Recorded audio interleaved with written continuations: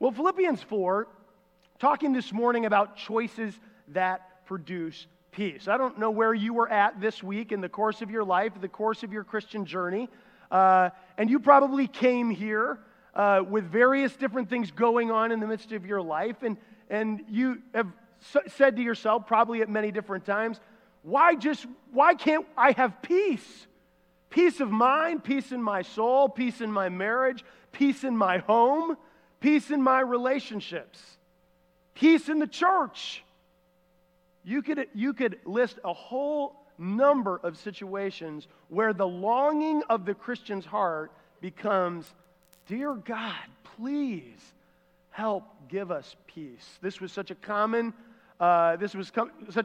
idiom in the understanding of the Jewish culture. They would often begin and say goodbye with saying things like shalom, because they desired a level of peace that was far beyond what they humanly understood was even possible. It was embedded within that culture and our understanding. And this morning, as we think about this together, I really want us to focus in on this idea that we'll continue to unpack in this text. And last week we talked about this. A Christian community has the desire to help each other live at peace. Now this week we're going to move into this main idea that Christians seeking to live at peace can actually experience the peace of God which passes all understanding. Now as we start here, just tuck this away in your mind. It is there for you to have if you want it. This is not something that he's trying to withhold from you. This is not something that only a select group of ultra-mature Christians get to experience, and then the rest of us have to look on like, man, what are they doing that I'm not doing? This is something for your soul, for my soul, for us as a church, for us in our relationships, that we can have a peace that passes all human understanding and human experience if we go about doing the things that will pursue those elements if we choose various things. Now, what he wants to unfold and unpack in the course of our study this morning is marks of a Christian who desire the peace of God. So if you're saying to me, as I have said to myself this week, that's what I want. I want the peace of God that passes all understanding. Well, then the question becomes, what is it going to take? What choices must I take? And what choices will I have to make in my own Christian walk to say, that's where I'm going to find peace? And that's what we're going to talk about this morning. Now notice in the text, the very first component that we're going to talk about, mark number 1, rejoicing. This is not an altogether new theme. Notice in verse number 4, rejoice in the Lord always. Again, I will say it, rejoice. Very common, this is very non-complex. If I would say to you as Christians, rejoice. You'd probably think, well, some of us are, some of us aren't, some of us are in between, some of us are in the process of, but the call is an imperative, it's a command. It's not something as a result of, it's something that's a choice to make. And this is not uncommon in the sense of Philippians chapter 3. We would remind ourselves when he talked about this at a previous state. He says, I want you, in Philippians 3:3, we are the circumcision who worship by the Spirit of God and glory in Christ Jesus and put no confidence in the flesh. What's the joy found in? The glory of Christ. So mark this in your own mind. Well, if you're supposed to rejoice, and now he says, and again I'm going to say it. Now, why does he say things twice? I mean, in your own personal study, I think you have to understand that oftentimes in the Greek language, and every time in every language, by the way, when you want to say something and really put an emphasis on it, you say it again. And so that's what he does. He says, rejoice in the Lord, and again, I say rejoice, because I think the reality is that we often lose, and many things hijack a level of rejoicing that ought to be occurring in the course of our life. If we said, what are we supposed to do in order that we might experience the peace of God? Or we know that, to rejoice. When are we supposed to do that? Now, this is the hard thing. At all times. Don't you read that and say, like, come on, can't there be some, like, exception where I have a reason not to rejoice? I mean, we're always kind of looking for the loopholes of, like, yes, that's good now, but what about my circumstance? I see this a lot as I care for people. They want to altogether believe that their circumstances are unique in and of themselves when they are exactly common to all of us. The context or the outworkings of those struggles may be different for sure, but the command to rejoice at all times applies to every and all situations. He's very deliberate. Now, what do we rejoice over? He says, rejoice in the Lord. Notice this rejoicing, and when he says, again, I say rejoice, he's saying, you know what, we have to deliberately choose at moments of our life that are most difficult to find a deeper level of joy. And that's the rejoicing he's talking about. You might even ask, as one commentator so put it, he says, how can we truly rejoice when we remember all of our past sins? We remember the person that we once were, the choices we once made, the arguments we had, the disunifying person that we had become. How do we deal with this in our minds and continue to rejoice when loved ones are suffering and someone's in the hospital with an illness that is incurable? How then can a Christian rejoice when in various parts of the world persecution exists and Christians are being killed and martyred for their faith, facing possible death? How do we do it then? It is the moment that your choice of rejoicing has to really be heavy on the in the Lord part. Because the rejoicing side of it alone is not he is not calling you as a Christian or me as a Christian to come any day of my life before the throne of God and conjure up some level of emotion as if I could stand here as some, enthusiastic person to lead you to say, now come on, let's do this, rejoice. Like right now, you rejoice. We can't just conjure it up like that. We can't give that kind of Christian encouragement. For example, when somebody's in the throes of suffering and pain and illness and struggle, we say, your faith seems to be lacking, so, you really should be rejoicing in this. Like timing means everything, doesn't it? I've watched and heard Christians at various different times in others' lives as they're in pain say things like that, some trivial component of what the Scripture says, but all at the wrong time, rejoicing instead of helping them realize where they're at in the Lord and why that struggle to rejoice is so great. This is not some emotional stirring. That is not what the apostle is trying to say to the Philippian believers. He's not saying this, well, I know you got a bunch of Judaizers and false teachers at times, and you got Yodi and Syntyche kind of squabbling inside the church. Just let's rise above it. Just rejoice, everyone. It's not going to happen as some emotional conjuring. Then what is rejoicing then? Rejoicing happens as a result of being in the Lord. And when you say, and again I say, rejoice, well, he's saying that means you really got to understand that the rejoicing is a result of you're in the Lord. That's where we often go wrong. This is why we often struggle, because we don't see that our external circumstances cannot dictate the position of the heart. See, your faith, if it is anything like a Christian should be, they have to dig deep into the soul of their relationship with God and say, you know what, whatever's happening out here in my life that I cannot control, here is one thing that I can do. I can control what my heart meditates on. I can begin to control how my heart begins to be a thankful person. I can allow that to choose a rejoicing spirit. Why? Because the rejoicing spirit is not bound up in you, and it's not bound up in your circumstances. It's bound up in God. And when it's bound up in God, it can never be moved. It can never be changed. It's always stable. It's the single most stable factor of the Christian life is God, who has now revealed himself and indwelt the believer so that he then can reach to the deepest reservoirs of his heart and he can see that God is there working in his life, in your life, and the life of the body. It can't be just a feeling. Rejoicing in the Lord is an aspect that occurs as a choice of deep confidence in your life in the God of heaven who does all things.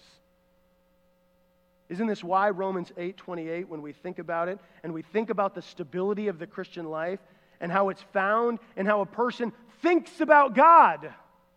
Here's part of the problem for us many times as Christians, is we think so much about ourselves and our circumstances and think so little about God. That we get so wrapped up in what we would like to see happen and when it should happen and how it should happen that we forget that God is the sovereign ruler of all things. And when he wants to see it happen, he'll reveal it. This is a God who cares. This is why Paul recognizes this in Romans 8:28. And we know, he says, that for those who love God, all things work together for good, for those who are called according to his purpose.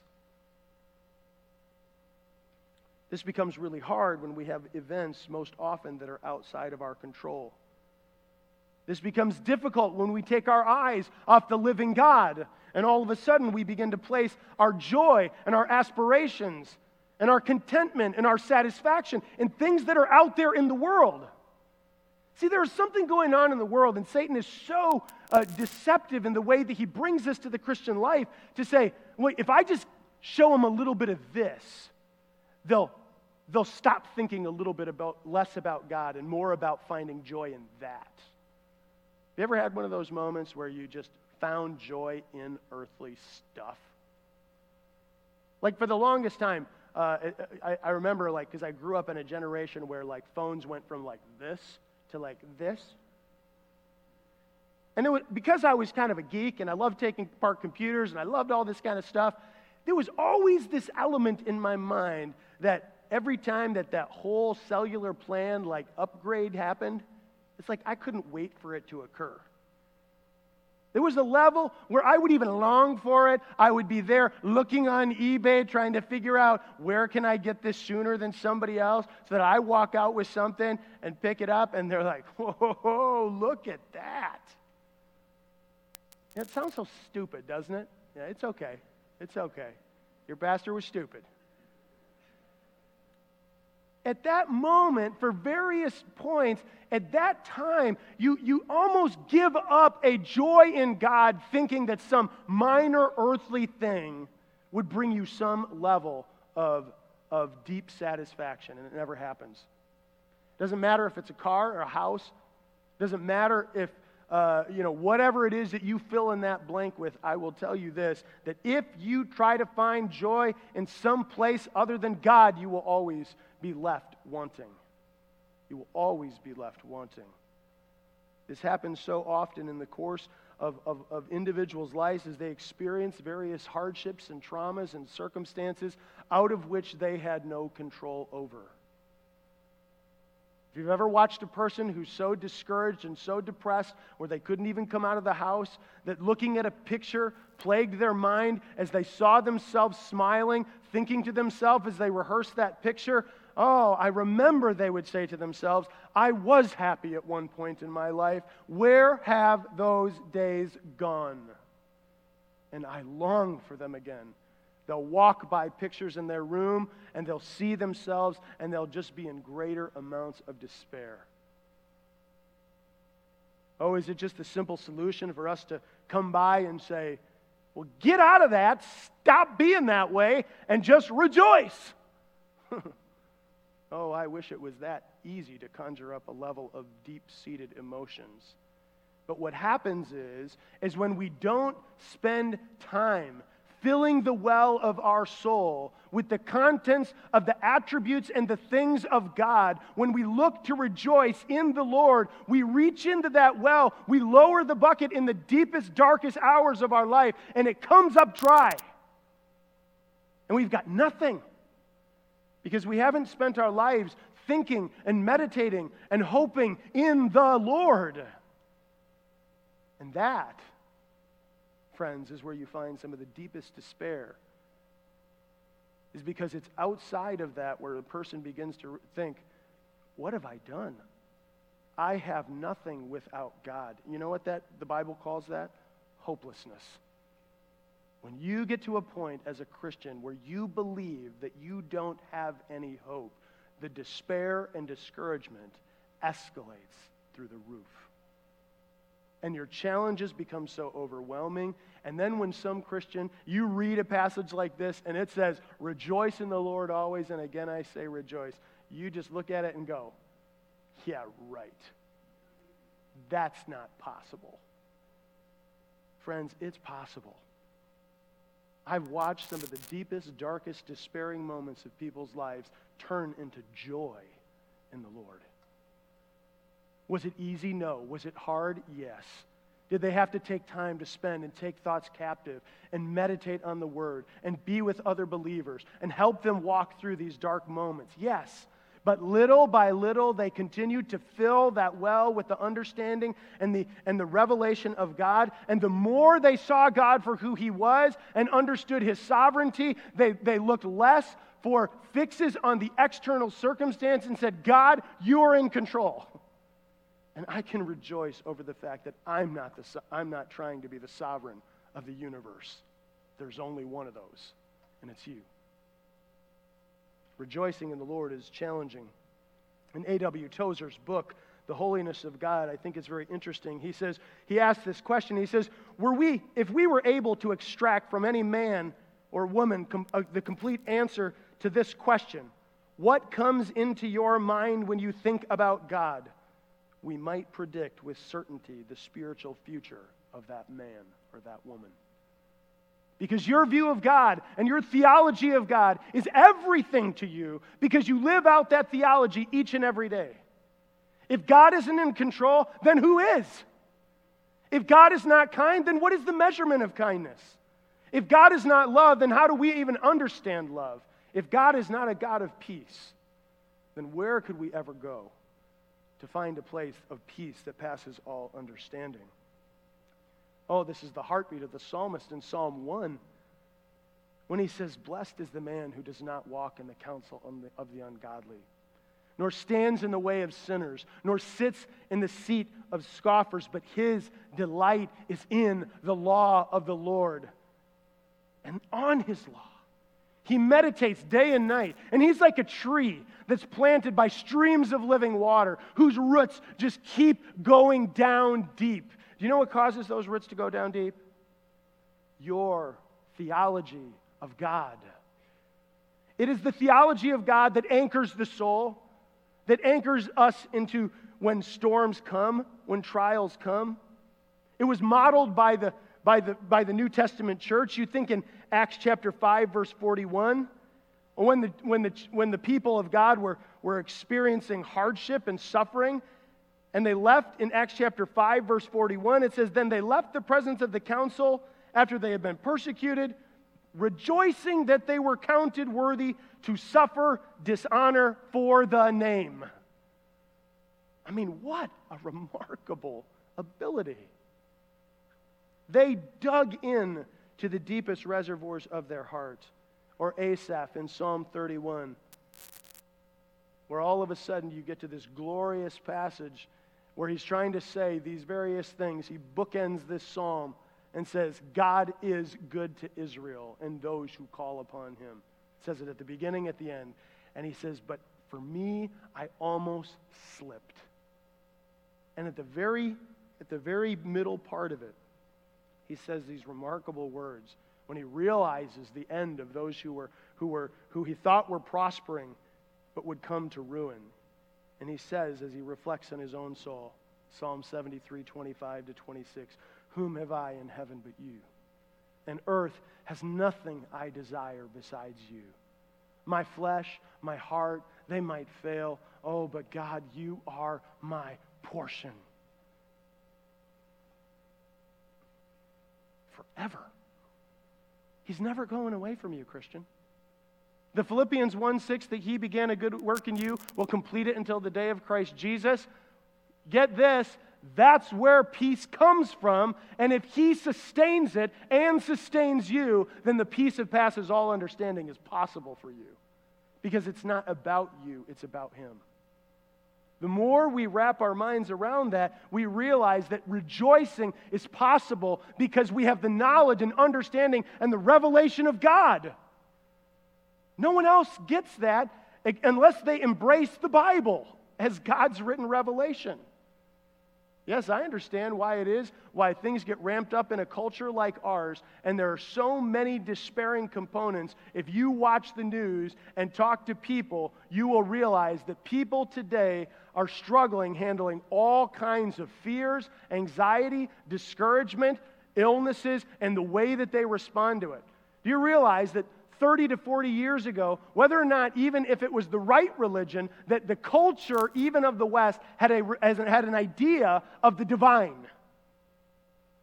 Atheism is not some long-standing disposition. It's a rather new idea in the sense of culture, to say there is no God.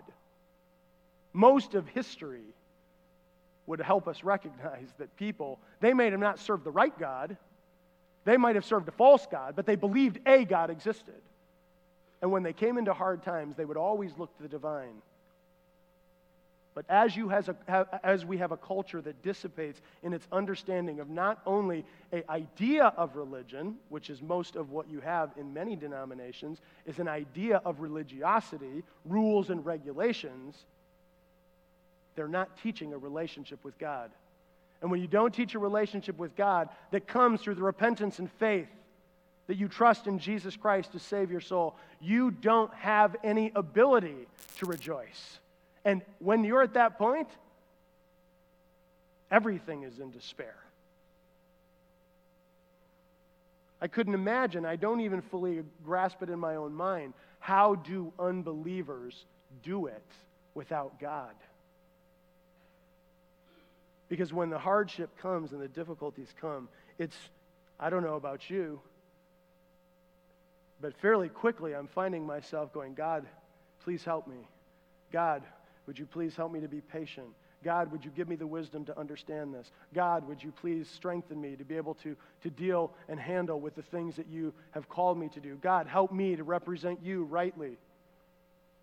That there is a level that we reach into as a Christian that is supposed to mark us and move us towards peace. Rejoicing is one of them. Here's the second one. Mark number 2 that you can choose that moves you towards peace. We'll find it in the very next verse. He says, rejoice in the Lord always, and again I say rejoice. Let your reasonableness be known to everyone.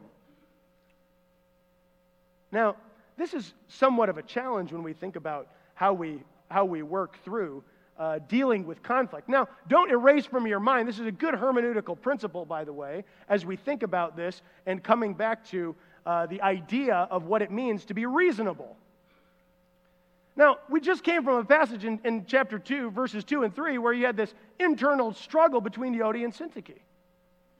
Many times we think, oh, Paul has made a break from that. And I would argue, contextually speaking, that sometimes we say he's made a break from that, and now he's on to get us to rejoicing. But can I just argue this morning that this flows out of a conflict, an internal struggle, in which he says rejoicing is part of the solution. He's not saying, no, we're not dealing with conflict anymore. He's saying rejoicing in what you have in common. What is that these two ladies had in common? Their names were written in the book of life. You know, here's what happens in conflict. You start to look at the other person who you're struggling with.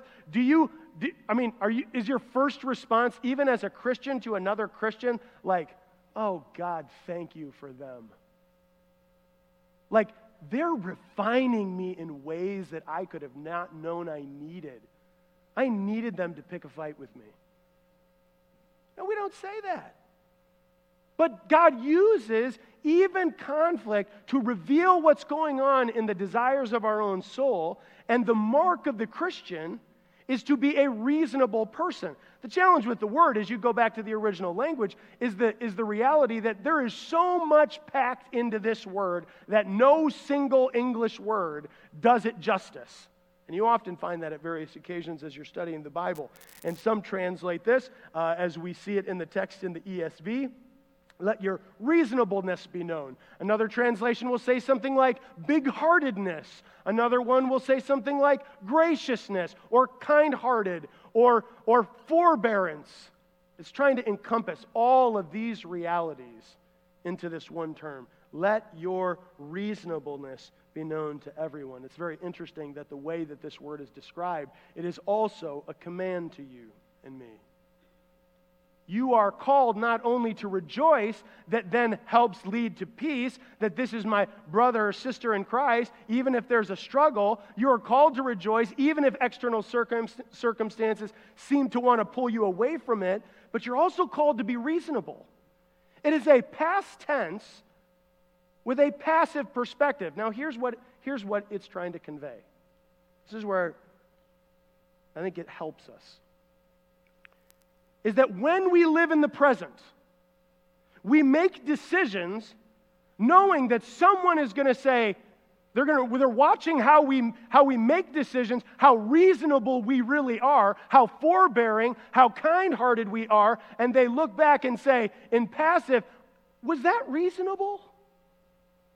You don't have somebody going, no, I am the most reasonable person ever. No, what we have here is, when you make a decision, you want to be thinking, if someone else was to interpret the circumstances and the context surrounding all the things that have transpired, they would say, man, they're so forbearing. They're so gentle. They have such a gentle reasonableness.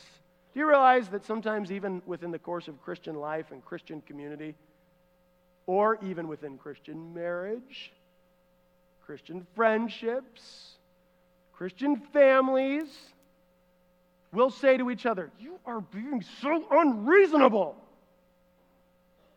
And maybe you're that one. That's why you don't think that very much about it.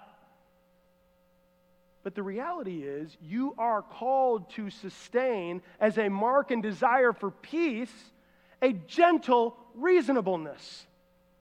And it shouldn't just stop at saying, oh, I really want people to think that way about me, or think about this context this way. Why is this important? Because it's a reflection of our disposition about God. Reasonableness is something that we, as we look at it, he says, let your reasonableness be known to everyone. Okay, so let's make it really, really simple. There is not a single person in this room who should not be a gently reasonable individual. There is not a person within the membership at the chapel who should not be a person who is approachable because they could look back at the marks of their life and say, I'm just going to go talk to them because they're reasonable and they're gentle. Now, you and I both know that doesn't always exist. And when it doesn't exist, it prohibits us from dealing with one another because that situation comes up, and what do you do in your mind? Oh, I know what you do because I do it too. You go, oh, how much does it mean to me? Should I just leave it? Maybe we could just kind of sweep it under the rug. Maybe we just, yeah, it's okay. And we'll say this, I don't really want to get in a fight. See, if you're a gentle, reasonable person who's seeking after peace, who's rejoicing in God, there shouldn't be a problem. But the problem is that in our hearts sometimes we fight for what we believe is just. And this idea of being unreasonable often ends up in a disposition of anger, because when I don't believe that the just thing occurred, then I have to help make justice reign. And we get frustrated. Guess what? Our reasonableness being known to everyone doesn't just stop on Sunday when we're here together, does it? It's supposed to be known to our community. That means if you're a worker in a business or a business owner and someone who's out, or you're a college student or you're a high school student and you're in the high school or whatever it is, or you're homeschooled and your siblings are watching you, your reasonableness should extend to all of these areas. So that all of a sudden we don't meet somebody who's part of the chapel and then you meet somebody that they know, you have a mutual acquaintance, and they go, "Oh, you know so-and-so? Oh, man, they are not kind at work." And you're just thinking the whole time like, "Oh, they're such a great person." Do you realize that people can fake it? You realize that sometimes who you see on a Sunday morning is not who they are through Monday through Saturday? That can occur. Our reasonableness should be shown to everyone in the community so that they say, "Wow, those are gentle people who love to care for other people." Well, guess what? This is a mark for Christian leadership. If you're an elder, a deacon, or any kind of position of leadership on any level, think about 1 Timothy 3:3. Here's the qualification of an elder: not a drunkard, not violent, but gentle, not quarrelsome. We ought to take that seriously. We can't be people who all of a sudden, I'm in for a good squabble every now and then. It just, spices up life a little bit. Nobody does that. Your reasonableness should be shown. Same thing is said of the deacon. Well, think about Titus 3, verse 2. Christians are called to this. He says, "Speak evil to no one. Avoid quarreling. Be gentle. Show perfect courtesy to all people." What about servants and employees?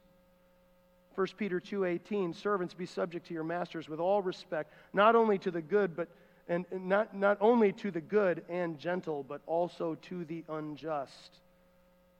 James even says it in this kind of way in James 3:17, "But wisdom from above is first pure, and then peaceable." Notice how the knowledge of God immediately impacts the gentleness of the believer. See, if all of a sudden the only perspective we have of God is that God is this righteous, domineering, dictatorial judge who's always going to say, "I'm going to bring the hammer down," you emphasize an attribute without letting it be balanced with who he is in his whole total person. Now he's a God of wrath instead of a God of wrath that's mitigated by his love. He is a God of perfect love. This reasonableness is so important for us because we'll never be able to resolve problems in our relationships, in the body, in our families, in our communities, if we aren't known for the gentle reasonableness that this calls us to. Why is this so important? Because if we choose rejoicing, if we choose a reasonable disposition, understanding all of these things, then we will be a person who experiences a level of peace that passes all understanding. He doesn't just stop there. He gives us another mark. Not just rejoicing, not just reasonableness, but now resting. Now he says it in this way. He puts it in the negative, and he says, "The Lord is at hand. Do not be anxious about anything." And let me make a statement, just a short one, about this issue of the Lord is near. One of the challenges of this statement that most theologians are struggling with is a couplefold. One, does it refer to the previous statement and phrase, or does it refer to the statement after it, which is "don't be anxious," or does it refer to both back and forward? And once you figure that out, you've got to figure out, well, what does he mean by near? Is this near chronologically? A chronological nearness would make us interpret it that the Lord is coming soon. He is that near. A spatial sense is God's presence is close to us. Okay, there's flexibility in a sense where you can maybe land. Different theologians land on different sides of this. I tend to land on the spatial side, knowing that the knowledge of God presents an imminency in a way that God is not, he's so transcendent, but he's not so far from us. He's near to us in all of our struggles, because it doesn't make sense in my mind to say, "Don't be anxious," because it's all going to be over soon. And then we start to go, come on, just maybe today you'll come back and then I don't have to deal with this. And then maybe today you'll come back and I won't have to deal with that. As if it's the motivation just to relieve me from the problems that I have. But nearness of God displays this idea that when I'm anxious, when I struggle with fear and discouragement and anxiety, that I have a God who is close to me. He knows my pain. He knows my circumstances. He's so close that I can depend on Him. And the more I depend and understand who He is, what happens? I begin to be rejoicing. I begin to be reasonable. And then I don't let the anxiety begin to control me. There are so many times that various things of concern in our life are important. Here's what He's not saying. Okay, in the Bible, all through the course, and we'll come back to this at a later time, but the idea of don't be anxious. There's a good concern, and then there's a concern gone rogue. That's sinful anxiety. When you are over-concerned with things that you don't have to be over-concerned with. For example, let's just put an illustration on this, just for a parental standpoint. Perhaps you have been there. When your kids first start driving, and they get out and they take that first few drives by themselves. And I remember my mom saying to me something like, call me when you get there. Why? She wants the peace. She wants a peace that knows I'm okay. Now, I've tried to mitigate that a little bit in my own parental guidance by Life 360. Because now I can just watch their little car figure, and like, they're almost there, my heart's in peace, I like this. But the reality is that peace with God and my anxiety that comes as a result of me not knowing what might occur, and then what do? In my mind, I start thinking, I don't think they're there yet. Hey, their little car stopped moving. Are they stalled on the side of the road? I can't get a hold of them. What do I do here? And we just unravel. You ever felt like that? And sometimes it has nothing to do with whether your kids are getting from point A to point B, but sometimes it has to do with your marriage, has to do with relationships, a friendship, a possibility of marriage, and the list could go on and on and on, and we say, what if? He says we can't be anxious. Why? Because if we're sinful, if we're sinning in not trusting, anxiety is how he describes it. Don't be anxious about anything. I think there's a level of connection that the Lord is so near to us that we don't have to try to solve everything that's going on or have to see every end of every circumstance so that then we can have peace. Peace is found in trusting when you don't know what's going to happen. And that's part of how even hope is described in Hebrews 11. We put our hope in things that we haven't seen the end of. And yet, in our own hearts, do you not, when you think about heaven and what you will experience there, doesn't it give you a sense of peace? Like, I'm going, He told me, I'm secured in Him, and one day I'm going to be there forever with Him. My heart is at peace no matter what. This is why, by the way, Christians who are going through various components of illness and suffering and cancer, that you can go time and time again, and you can go to the hospital to them, and you will hear the staff, the doctors, and the nurses say, about a Christian that you would know, they would say, there is something different about the way this person is handling the situation that I have ever seen. Oh, it warms my soul to know people who are going through suffering in a way where their dependence is on God. Because the Lord is near. He's close within presence. This resting is we can say there's a good concern, but when that concern goes rogue and all of a sudden says, what if, guess what? Are you ever going to have peace until your what if is answered? You won't. You'll just ask again in a different way, in a different context. But what Paul is saying is you don't have to choose that. In fact, he gives it to us as a command. Don't be anxious. Now, this is the rub. About anything. Now, swallow that. Isn't that hard? I mean, well-intended brothers and sisters will look at other people who are struggling with anxiety and panic and all these kinds of things, and they'll just be like, stop it. Like, come on, like, do you think they wouldn't have, like, they didn't try that already? That is so hard to hear those words. Just stop it. Christians, we can do better than stop it. We can ask questions about where they're at and where has this drawn their spiritual life. What is God challenging them to think about? Where is their God who is near to them? They have forgotten, perhaps, how near God is to them. The truths that God has revealed to them. Where do they think God is trying to grow them? It is often through levels of fear and anxiety that God flushes out of the heart various components of where we still struggle to trust in Him. And Christian, He is doing that for me on a regular basis. He is having to flush these things out of my heart that I cannot see, and sometimes I get discouraged, and sometimes I get anxious until I have to go back and say, God, what are you trying to teach me? Where is my theology so that I can rejoice and that I can find peace in you? And I'll tell you what, it works. It works. Because the more time I spend with God, which is exactly why He moves right into the next mark, resting and requesting. Have you noticed they kind of go hand in hand? He says this, don't be anxious about anything, but in everything by prayer and supplication with thanksgiving, let your requests be made known to God.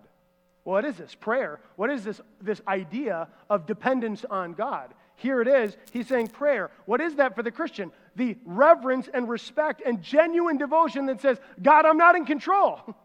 What if, say, well, I can control some things. If I just had this, then I'd have peace.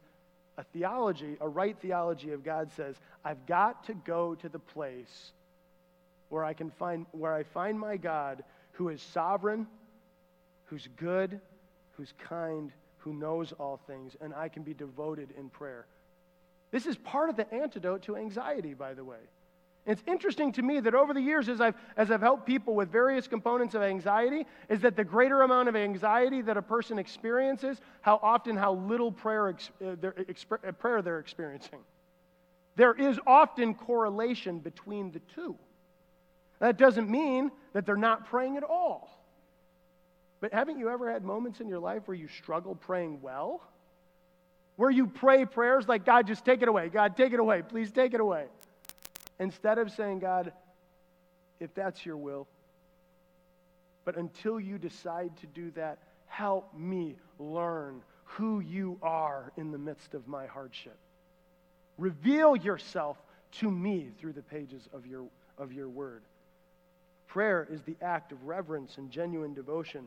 He allows us to bring supplications, our needs before Him. Here is a God who is so near to you, He wants to hear from you, Christian.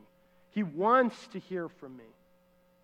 But we often take very little time to devote to prayer, both personally and on other occasions within the body, so that we cast all our cares on Him. Why? Because our theology understood, He cares for us. With what kind of attitude? With thanksgiving. He says you pray, requesting these, you go in devotion and prayer, trusting in God, and then you ask your need with the thanksgiving. What's the thanksgiving? It's the attitude and the disposition that says, God, I'm going to be thankful whatever the outcome is. Because that you control. And if you do that, then, Lord, I trust you. This attitude of humble dependence and submission to God. Well, I'll tell you what, that breeds unity. When you have somebody in the body who's struggling with anxiety and panic and fear and all of these kinds of things, we as believers should be helping, coming alongside, praying with, searching the scriptures together, saying, what is it that God wants us to teach? Shouldering the weights, bearing burdens together. Let me make a shameless plug for small groups that are coming up. You need to get in one. Because these are where the body comes in contact with suffering people. We're not just here together on 1 hour or 2 hour basis. This is an opportunity for you to pray and bear burdens and live together in unity, where your gentle reasonableness can be known. and your rejoicing together can be fervent, and your theology of God will deepen your faith. Oh, we have a lot to look forward to that's coming up in September, so put it in the back of your mind. It's not the only time I'm going to make a shameless plug about that. I would just encourage you. Don't be saying to yourself, oh, but I don't have time. You don't have time to rejoice with other people. You don't have other time to let your reasonableness be shown. This is a great way for you to help forge your Christian walk with other people. I love what one particular theologian said when it came to prayer. He said this statement. He says, prayer without thanksgiving is like a bird without wings.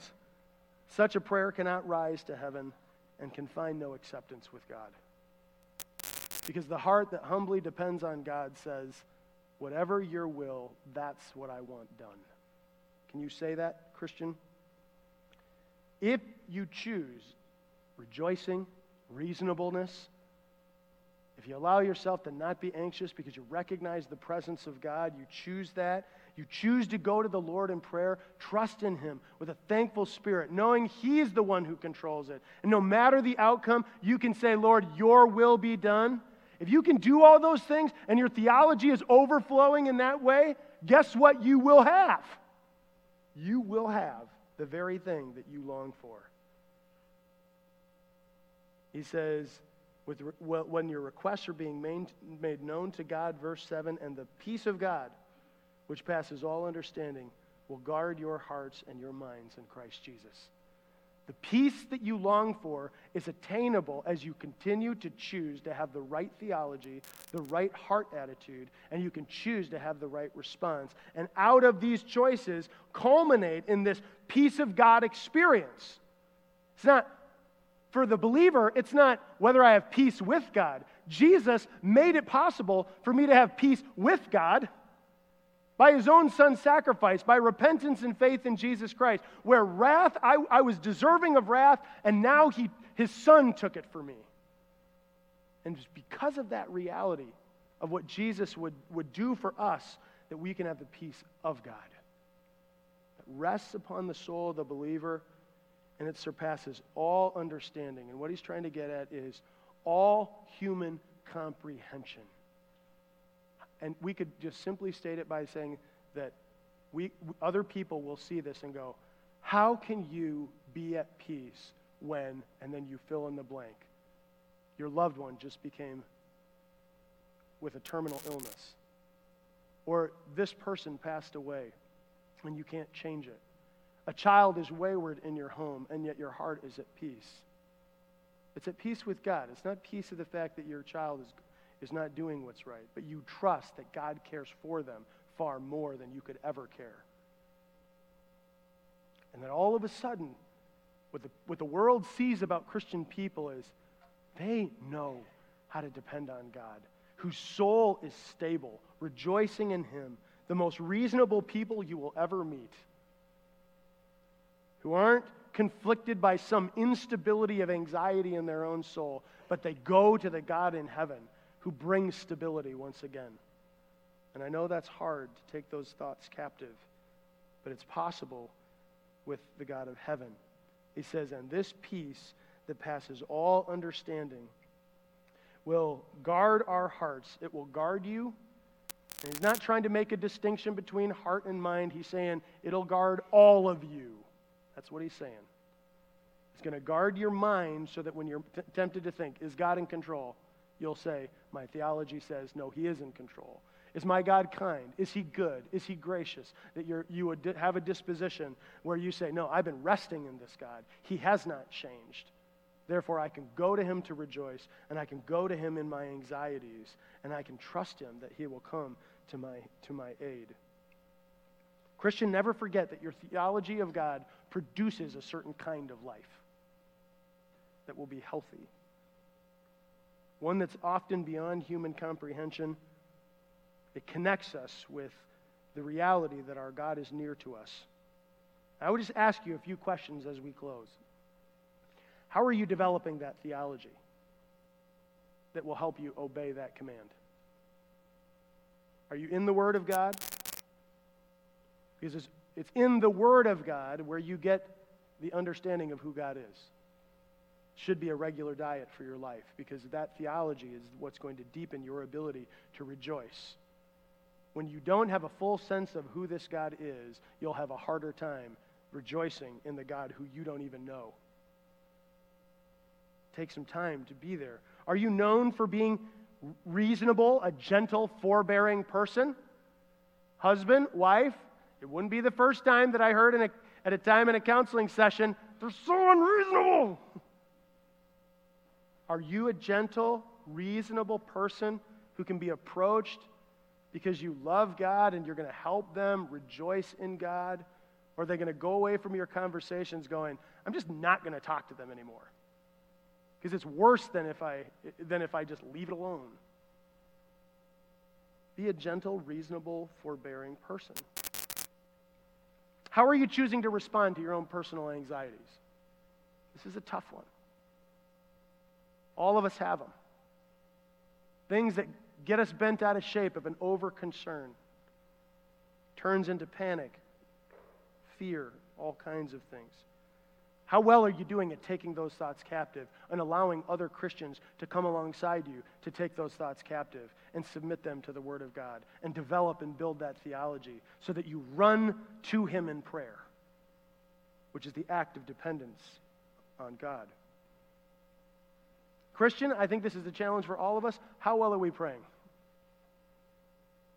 How much time are we going to take in our Christian disciplines to pray? To bring our supplications before the God of heaven who can do something. And one last one. What do you think is keeping you from that peace of God? No external circumstance can take that away from you. You can have the peace of God that passes all understanding as you develop those Christian disciplines to rejoice, be reasonable with other people, or all of a sudden you're not being anxious and you're bringing your request before God. The peace of God you can experience. It is there for the taking. It's not something He's withholding from you. Christian, go after it.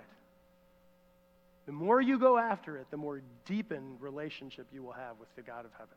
Let's have a word of prayer. Father, we thank you for your kindness to us. Lord, as we continue to grow in our acts of dependence on you, that it would grow into Christian disciplines that flow from a heart of thanksgiving and a theology that knows you, has a good understanding of who you are. Lord, we need your help with that. We're so thankful that the Spirit of God resides within us so that you can continue to grow us in our walk with you. In your name we pray. Amen.